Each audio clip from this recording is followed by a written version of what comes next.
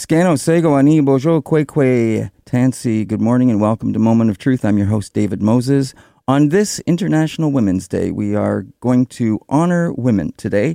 We do have, as I say, we are featuring women and we are talking about women to honor them for International Women's Day. And on the show today, we have a couple of guests. We're going to have a phone call later on with Kim Wheatley, and she is an Anishinaabe cultural consultant. We're going to be talking with her. And we are going to also be talking about someone who we lost recently and who was very important, Josephine Mandamin, who died a couple of weeks ago. And she was a very important woman in protecting water. And we're going to be speaking and honoring her. And we do have a couple of Indigenous women singing group songs that we'll be featuring from the New Credit community. And but to begin the show today, our guest in the studio is Audra Root, and she is here to tell us about her daughter, who just passed away in September of last year. And we're going to hear about her story. It's a story that I would say is not uncommon. It's something that will be familiar to people, but I think it's something we should be making ourselves aware of, and also talking about to make sure that these stories don't go unheard. And that we find closure for people if we can, and that we move on, of course, but that we want to honor them and also try to put some light on the issues and things that surround lives of people, Indigenous women, but also all women. So we're here to speak with Audra. Audra is in the studio with me now, and she... Audra, it's great to have you here. I really appreciate you coming all the way from Saugeen First Nation to come down and share this story with us today. Thank you very much, David. I'm happy to be here.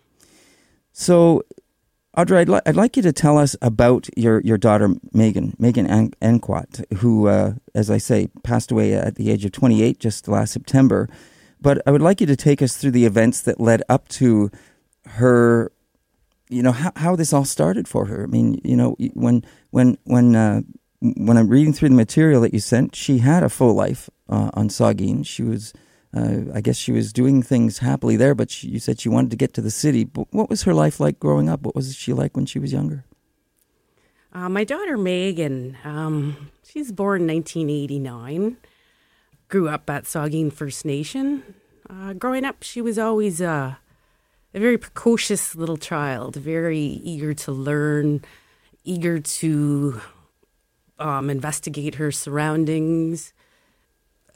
The busy spirit. She was on the go, that kid. Growing up, I guess, around in her teen years, there was a local talent show, as you'd have it, I guess. She had the opportunity then to attend and be photographed and, I guess, see where that would take her with respect to modeling.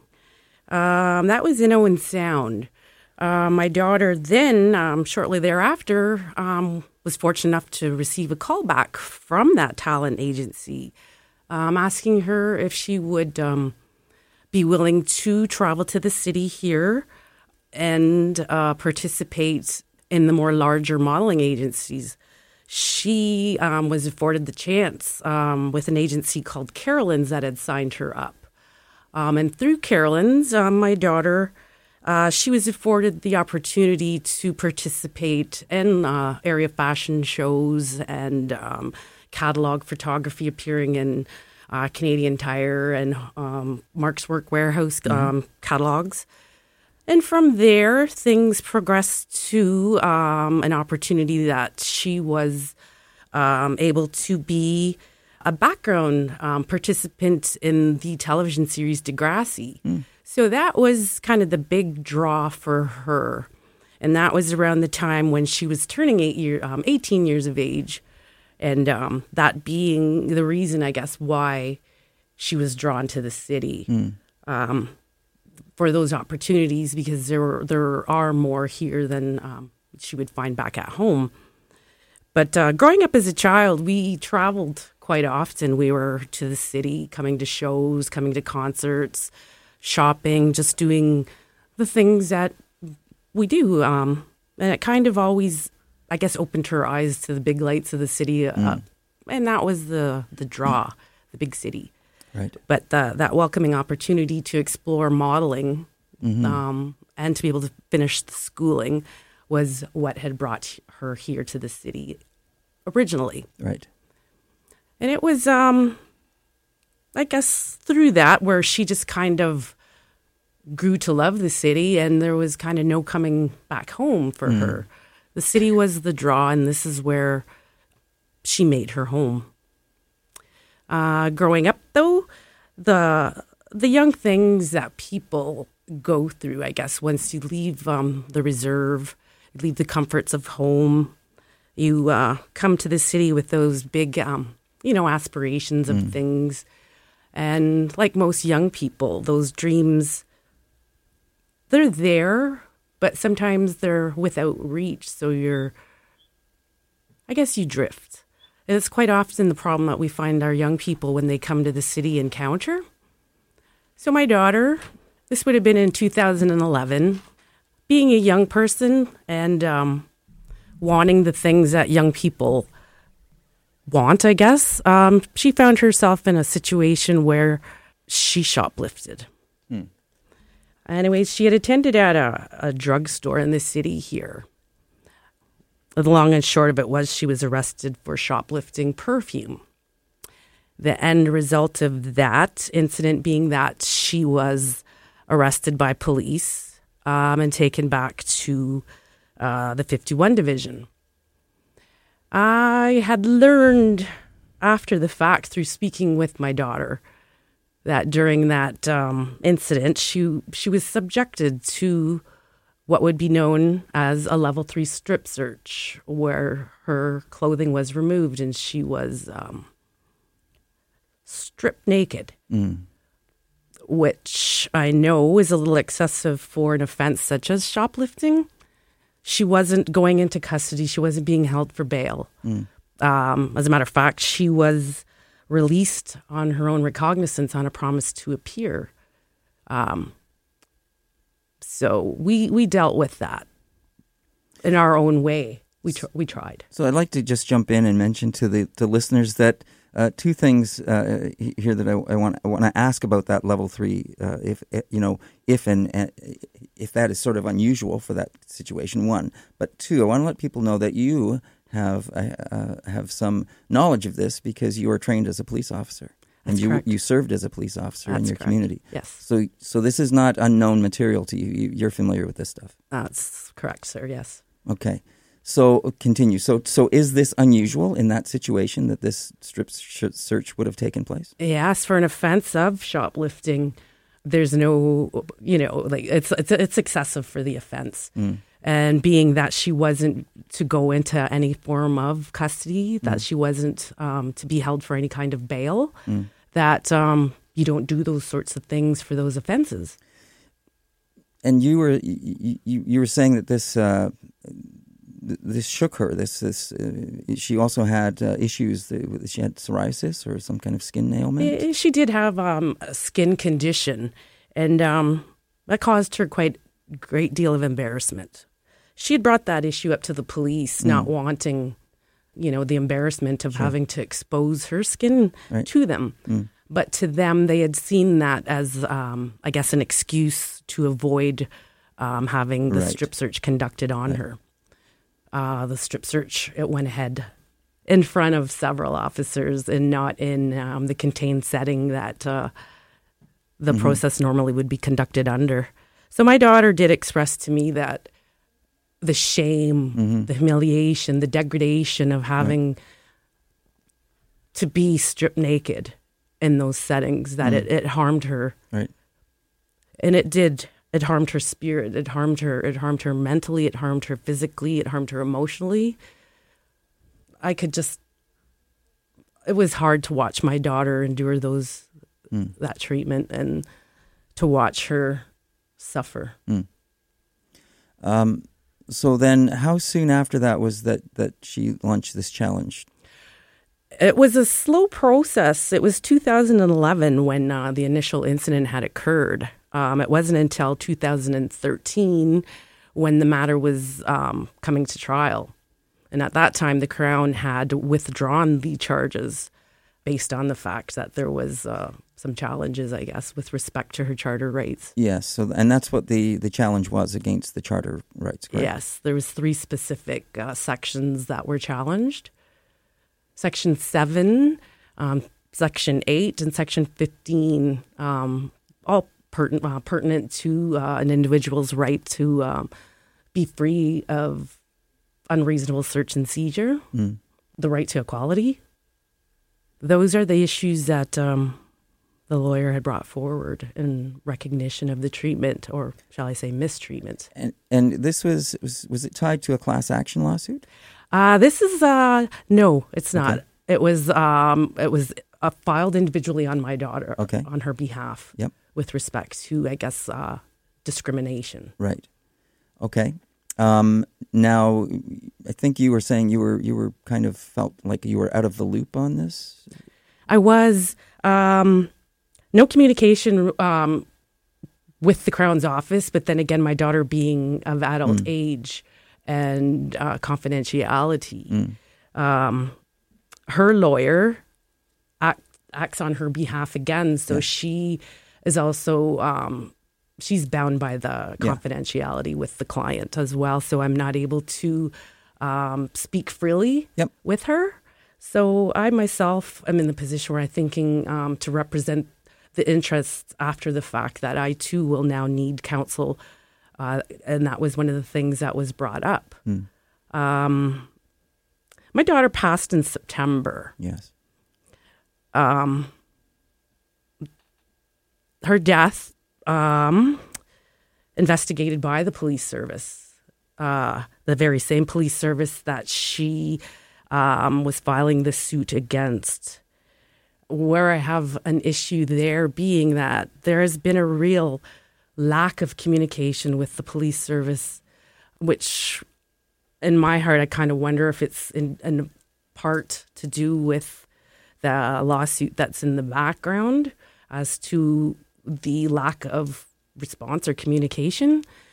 So it's been a few months of unrest and unsettled. Yeah. So do you mind if we go back and just fill in the gaps for people now? So leading up to her death, what happened after that situation where she was strip searched and she went on about her life, but she did have a life, and she got involved, I believe, with a couple of relationships, which and then I guess some people that led her down the path of not the best choices. Yes, she was involved. It wasn't too far after the incident in 2011 where she entered into a relationship with a young fellow that proved to be volatile. Domestic disturbance related incidents between the two of them, which ultimately resulted in a stabbing. My daughter was harmed by her partner at that time. So she's had a very rough go. Let's just be clear that stabbing didn't end her life. She recovered from that. She recovered. Yes. And again, I must say the lack of services that were provided to her by the police service, that there wasn't very much aftercare, there wasn't much counseling, there wasn't much in the way of support for her as a victim. We had to take that upon ourselves as a family and bring her home to our home community and seek healing there. So we had done the best we could to bring what healing we could to her. But for whatever reasons, she was always drawn to come back to the city. She loved the city. So shortly after that incident, she was back again. But she had developed a close-knit circle of friends and a life that was beyond, I guess, the smallness that she perceived reserve life as. Right. So those struggles here in the Native community, she developed close friendships with individuals. And again, the struggles our people face, we were finding loss, that there was loss, and of her friends, there was passing, and it was tough on her. It was very hard on her. So my daughter medicated herself in the best way she could, and where alcohol became the crutch to cope. Right. So she struggled with the alcohol, and that was her way of coping, which unfortunately, many of our young people find themselves in that predicament. So take us further down the path of her life and what happened, to her. Ultimately, what happened? There would be further little run-ins with the law, different little things, theft of small things. At first, it became out of wanting that perfume, wanting those things that are out of your affordability. Where it grew from that to kind of where it progresses to need, where you're hungry, so you're gonna take a sandwich. So those small things like that she would find herself in those scrapes.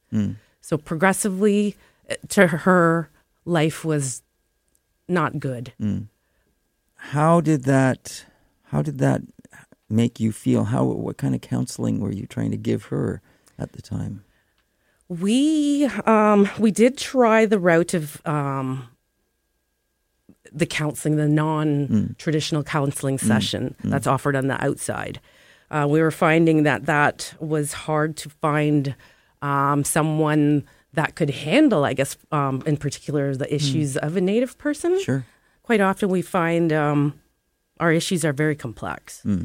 What we found to be more helpful was to pursue healing through our traditional methods. So we brought her home, participated in ceremony, and the supportive family.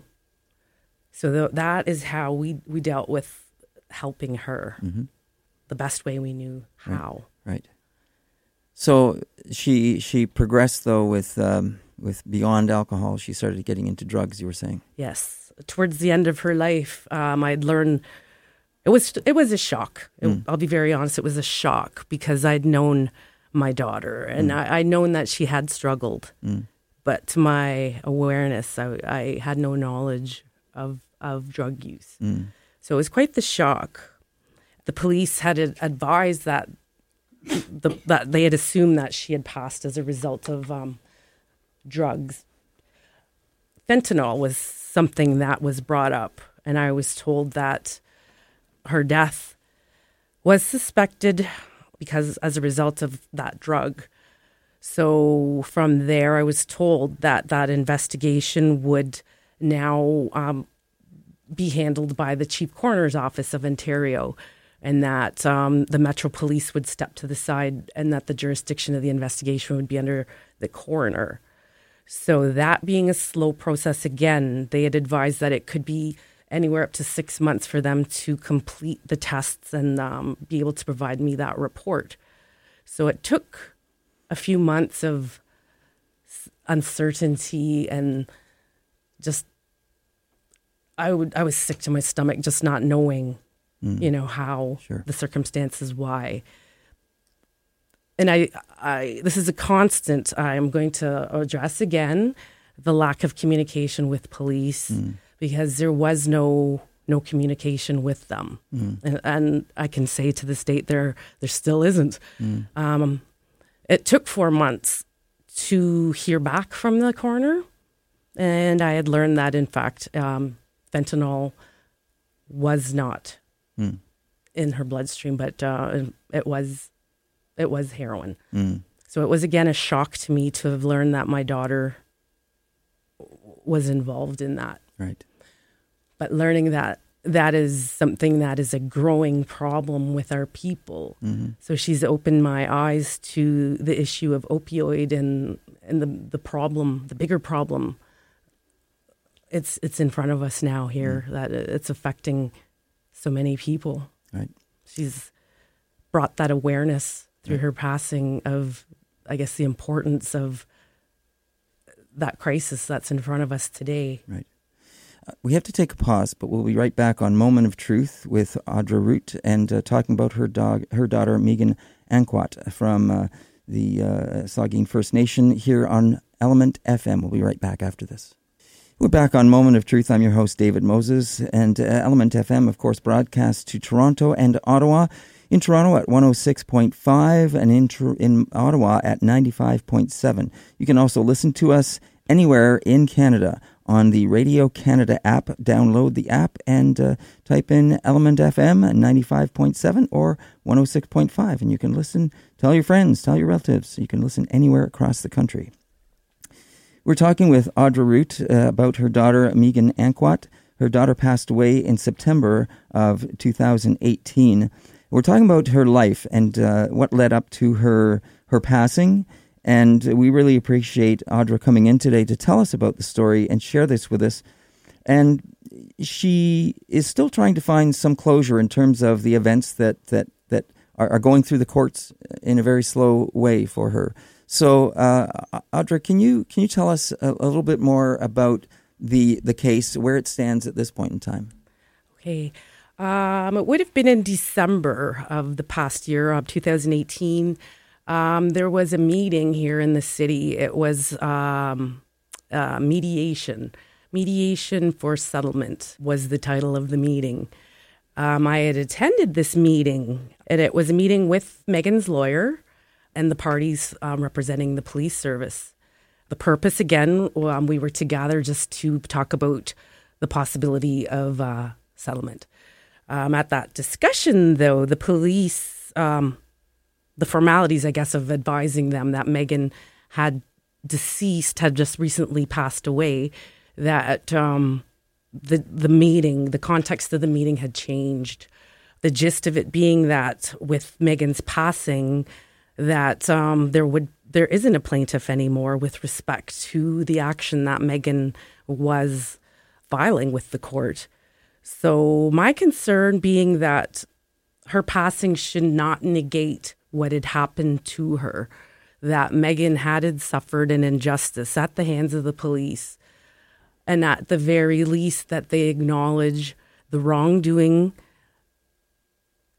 and apologize. Apologize. That's the bottom line. My daughter is worth more than that, as any parent would want. They would want the what's due for their child. And that's all I'm looking for. It's nothing monetary. It is just the acknowledgement of the fact that there was wrongdoing done that grossly affected my daughter, that hurt her spirit, that harmed her in such a way that it affected her life. And it's just too big of a stretch to say that her passing negates it, that the incident therefore didn't happen. Right. My concern being that other First Nations women that this has happened to, other youth in the city that this has happened to, that where do they go? Where do you go for help?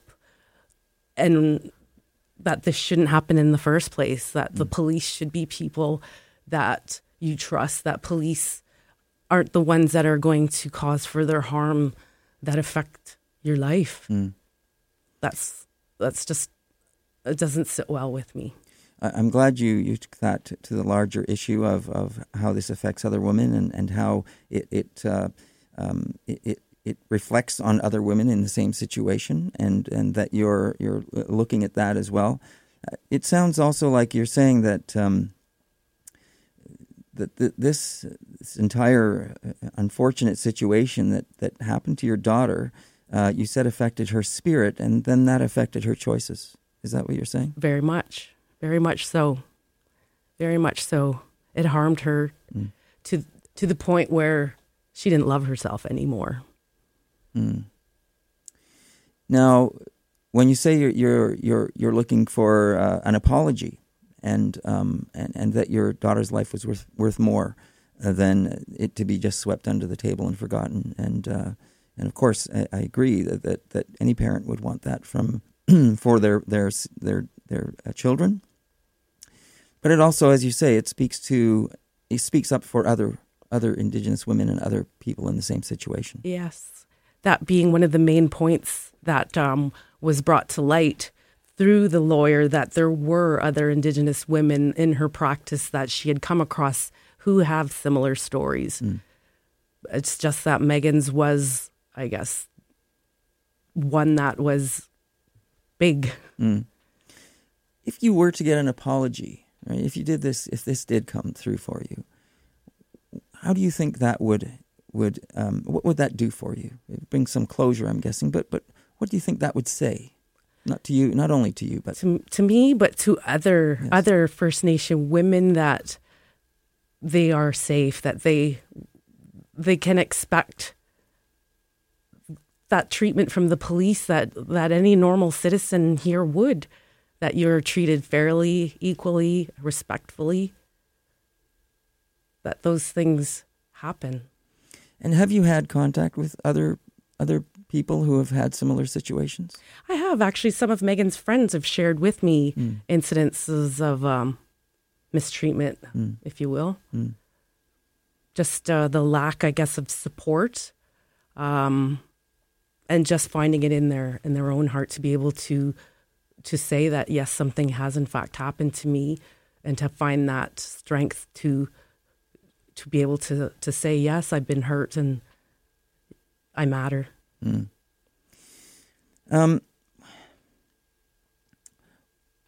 What do you think we should be doing? Is there this disconnect? As you say, that she was drawn to the lights of the city, but she was, she came from the reserve, but she spent a lot of time here. What should we be doing as parents, as Indigenous parents, that you can think of maybe from going through this situation, that we can help our kids in some way?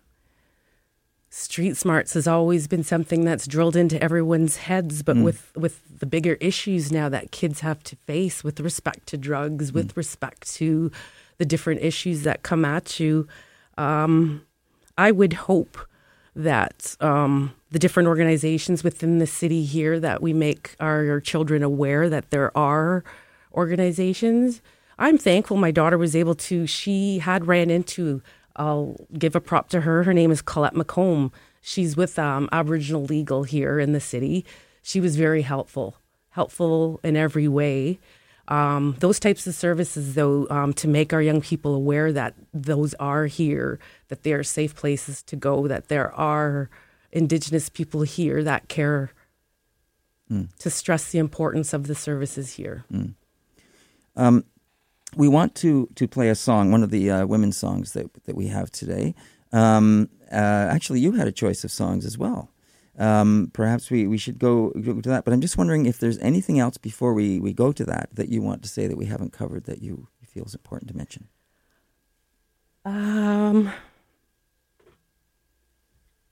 At this time? Okay. No worries. Now, you have picked... a couple of, you picked Pretty Brown by David Campbell. Yes. So why don't we go play Pretty Brown, and we'll come back on Moment of Truth with Audra Root and myself, David Moses, and hopefully we will have Kim Wheatley on the phone. We're back on Moment of Truth. I'm your host, David Moses. You are listening to Element FM in Toronto and Ottawa, 95.7 in Ottawa, 106.5 in Toronto. Welcome to the program. I'm your host, David Moses. We just heard Pretty Brown by David Campbell. That was a request from our guest in the studio, Audra Root, and we have been talking with Audra about her daughter and the unfortunate passing of her daughter just in September, and the life and the situation and the circumstances around her, not only her passing, but the choices she made as she came to the big city from the Saugeen First Nation. And I want to thank Audra and her parents for coming in today. They drove down from Saugeen First Nation to be here, and I appreciate that commitment for sure. We also now have on the phone with us Kim Wheatley. Now, Kim is an Anishinaabe band member from Shawanaga First Nation, also up around the Georgian Bay area. And she is a proud mother of 3, and she is a grandmother of 2.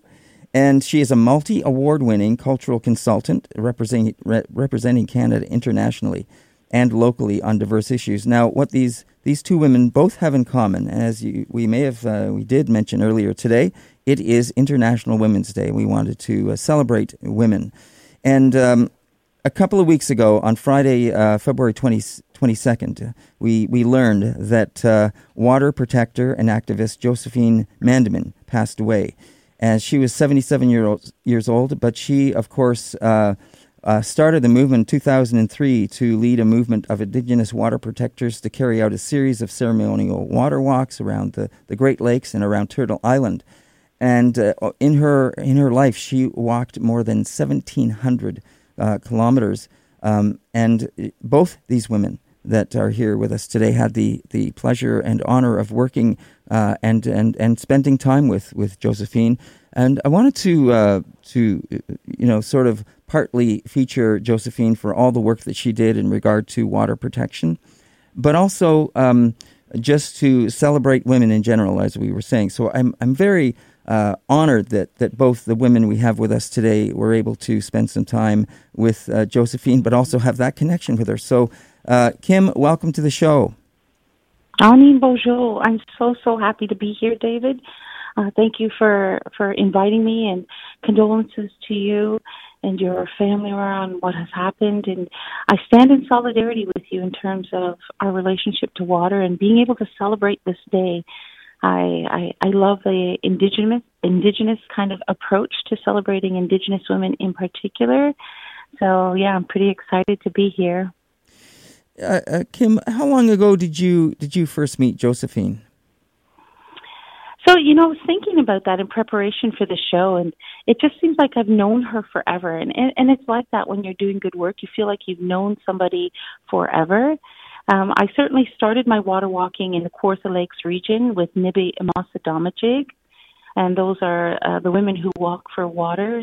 And Josephine and Elder Dr. Shirley Williams, along with Liza Zalmick, had this vision that, we need to care for the waters in that particular region. And of course, Josephine was there, and she helped us to make sure that we did it in the way that honors us culturally, but also respects us as women and connects us to our first mother, which is the earth. So I would say I've been walking for over a decade. And, Josephine started in 2003. And I just feel like I've always been water walking. I mean, I was carried in water, birthed in water, and I grew up around water. So I think as children we know that water is special, and today we call it water walking, and this is this consciousness arising, and people are nudged to consciousness to do your part. But I feel like I've always done it. Interesting. Audra, how about you? When did you first start? Do you remember when you first met Josephine or spent some time with her? I participated in the Water Walk 2015. Okay. Would you have been on that, Kim? I've participated in so many water walks that it's hard to define one specific date. But I started in Kawartha Lakes probably over 7 years ago now, in their walks. And I've walked all kinds of rivers. I've walked locally, regionally. I've walked in the United States. I walked the Ohio River. That was 80 kilometers in 4 days, nonstop from sunrise to sunset, with a remarkable grandmother down there named Sharon Day. And that was the first time I actually heard the water speak to me. That was a very profound and sacred moment for me. And all of that was inspired by Josephine herself and her constant encouragement, saying my name and saying, Kim, you can do this. Kim, it's important. And asking me to speak and asking me to do things. And so I'm reflecting on that as we're trying to narrow it down to just dates, because it's more than dates. In 2017, I had the great honor of organizing the Great Lakes Water Walk, which was a walk that took place here in Toronto. Hadn't happened before. It was a very large engagement where we had groups of walkers start in the Rouge River and walk all the way in towards Ontario Place. There's a park near there, Marilyn Bell Park, and then they walked all the way from the mouth of the Portcret River into Marilyn Bell Park. And Josephine and Shirley and Liz were all there, along with Georgie Horton-Baptiste. And those women comprise Nibi Imasadamajig, and they offered a prayer for the water that included every multi-faith and multicultural representative in the city of Toronto, which we know is the most diverse city on earth. we all came together in this magnificent water ceremony. That's great, Miigwech, for sharing that. But now I'm wondering if I can get a sense from both of you why you think it is important to do this work. But also, Kim, if you don't mind me asking, could you explain for people that don't know anything about water walking or water protecting why you do it? What would you say to people that have no idea about this and why you're doing it? Water is sacred. Water, plain and simple, in the most profound terms, is life. It's above, below, and within us. It's what we're carried in. It's what we're birthed on. It's what we need when we're ill. It's what we need when we're healthy. It's where we go to when we are looking for, health and wellness in a holistic fashion. It's what's encouraged by doctors. It is the foundational principle on this earth that connects all beings, so all orders of creation, the mineral, the plant, the animal, the human orders of creation. It is an important process for all of us and was placed here as a gift, a right, and not a commodity.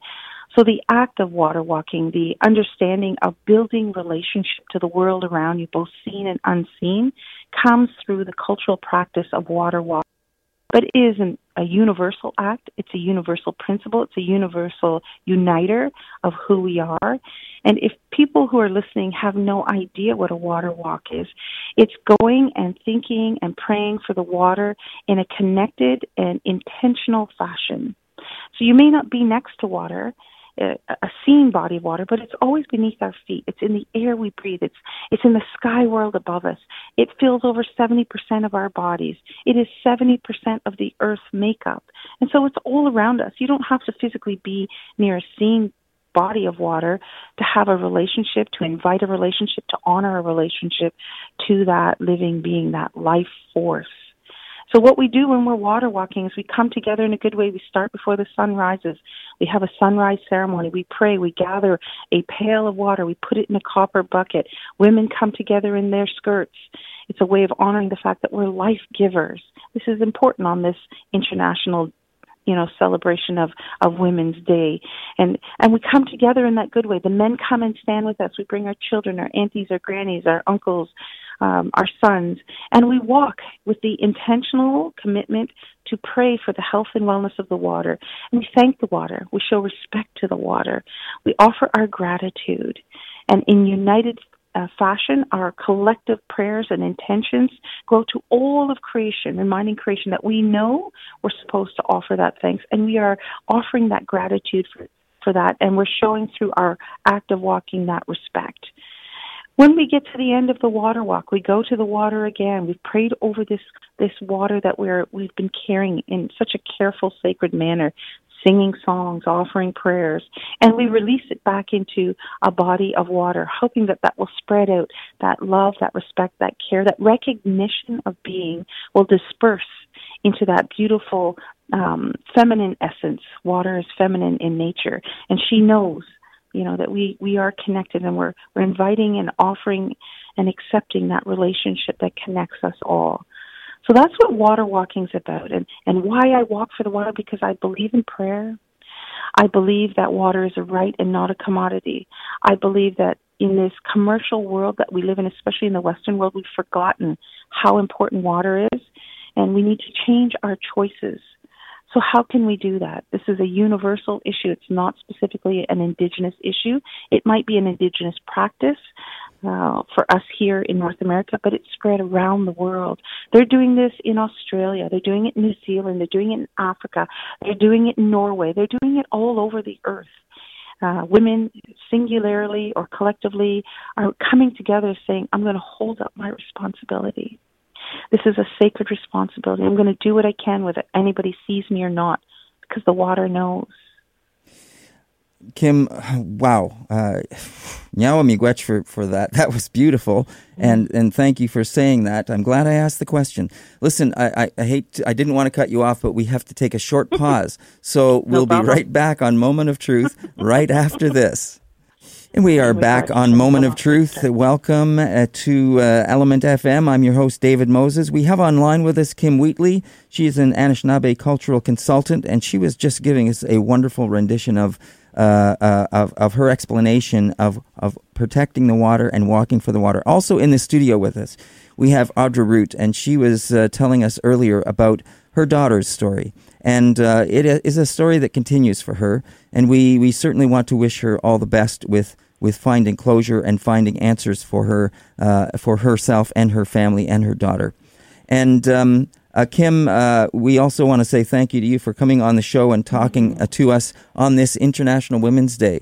We do really want to celebrate and try to do our best to celebrate women. And, you know, I think that it's really, really cool and that we were able to bring water into this. You know, Kim, you spoke about it so wonderfully. I can't think of a better way.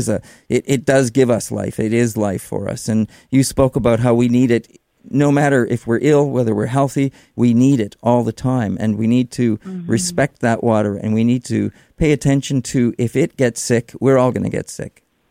Exactly. Truth talk right there. Audra, do you have anything that you would like to add? I would just like to say miigwech, Kim, for those beautiful words and your description of the water walk. I was honored to meet Josephine and participate in carrying the water, carrying Nibi. So, miigwech for your words. Miigwech. You know, Josephine walked all of the Great Lakes, over 27,000 kilometers. Oh, 27, pardon me. 8 pairs of running shoes. She had 3 knee replacements. She did it without government funding. She did it for the people. She did it for the greater good. One person has changed the world.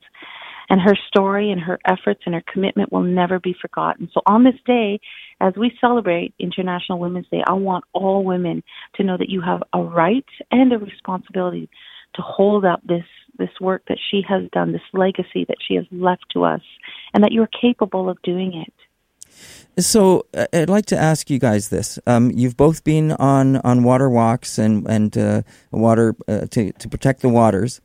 But and you said, Kim, I liked what you said about this being, might be an indigenous practice, but it's not an indigenous issue. Water is for all of us on this planet, and we all need the water. So what I'm wondering about is how many times have you seen non-indigenous women participate in these water walks? Every single time, Dave.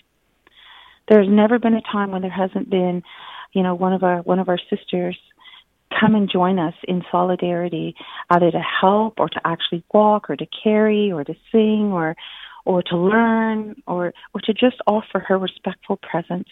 I've never been on a walk yet where there hasn't been one. And what I find most impactful is they ask if they can come. And of course we open our arms like we always have to welcome people into our circles and to be part of that relationship, that responsibility, and to carry the reciprocity of doing and teaching by doing and being present in that process. Yeah, that's wonderful. And I'm guessing, and that's why I specifically asked, because I knew you were going to say that non-Indigenous people participated. I just knew it. Women you're a human being first, right? Your cultural clothing is just one aspect of who you are. But, if you're here in the female form, you are a life giver. You are already intimately connected to our beautiful Earth Mother, because she's female as well. And she gives birth to everything we need to live a good, long life. All we need to do is offer gratitude. Water walking is filled with gratitude. And one of our traditional teachings is that the day you forget to give thanks for the things that are around us is the day it begins to disappear. I think people need to think about that. Have you thanked the water today? And is that the first thing you put in your mouth? And it's not coffee water or tea water, just water. And show that gratitude. We are change makers, and we're capable of doing it right now. As I hear you speak, and as I hear you say these things, and I'm getting more not excited, but I'm more thankful that I brought the two of you on here to talk about water, because not only water, but you mentioned that water is feminine. Water, and the Mother Earth is also feminine. So by thanking women internationally, we are also thanking our Mother Earth today as well. 100%. And how beautiful is that? How sacred is that? How universal is that? all the grandmothers, the aunties, the mothers, the sisters, the friends, the daughters. These are beings that are intimately connected to the earth. And so when you thank the earth, you thank them. When you thank them, you thank the earth. There's no disconnect there. Yeah. Audrey, you have anything to add to that? She's captured beautifully. She said it all. Listen, I really feel, if you guys don't mind, I'd like to jump to one of the Manitou Makwa Singers songs that they're from the New Credit Reserve. Kim, I'm sure you're familiar with them, and I've seen them perform many times. They are a powerful force for women and beautiful voices. So if you don't mind... women. They're very strong. They are. So if you don't mind, I'd like to launch into a song by them as we celebrate all women and Mother Earth today, water, and everywhere. So let's hear one of their songs. It doesn't matter really which one. How about Forever and a Day, track 2? We'll listen to that one. Andrew, thank you very much. We'll come right back after this on Moment of Truth and Element FM. Whew, yeah, Manitou Makwa Singers. Right here on Element FM, and that was Forever and a Day. I said it was an all-women's singing group, and I definitely heard some guy, he must have they snuck him in there on that song. But anyway, boy, did that ever feel like a round dance or something. I sure felt like reaching out my hands and dancing with everybody around me. How about you, Kim? Oh, yeah. Their voices are so powerful. They're medicine singers. Like, so when you hear those songs, the spirit in you wants to get activated. And so, yeah, you want to move for sure. So listen, we're quickly coming to the end of our show today. Kim, I want to ask you if there's anything you want to mention, either about International Women's Day, about Josephine, about water, anything else that we haven't mentioned that you want to finish off with today. Miigwech Bidasageba. That is Josephine's spirit name. I will miss her immensely, and she has changed the lives of many women. Her legacy will live on. And I want to encourage listeners out there to be like water, to connect to water, to encourage a relationship with that. So talk to your families, your daughters, your husbands, your brothers, your sons, your neighbors. Talk to everybody. And let's get a collective movement going here where the health and wellness of water is part of our daily practice. It is the norm and not something that we have to go and petition for or champion, because it just is. It was before. Let's go back to the way it was before and restore the health and wellness that water can provide for us all in a good way, with a good heart and a good mind. I believe in each and every one of you and your ability to do this. So that's the message I'd love to close with. Miigwech, Josephine. Miigwech to all those women water walkers that are out there. Miigwech to all those women who are listening here today. Pass the message along. Each one can teach one. Miigwech. Miigwech, Kim. We really appreciate those words. Audra, any final words? I would just like to say Happy Women's Day to all my sisters. I'm very happy to be here today and to have met you, David, and Miigwech.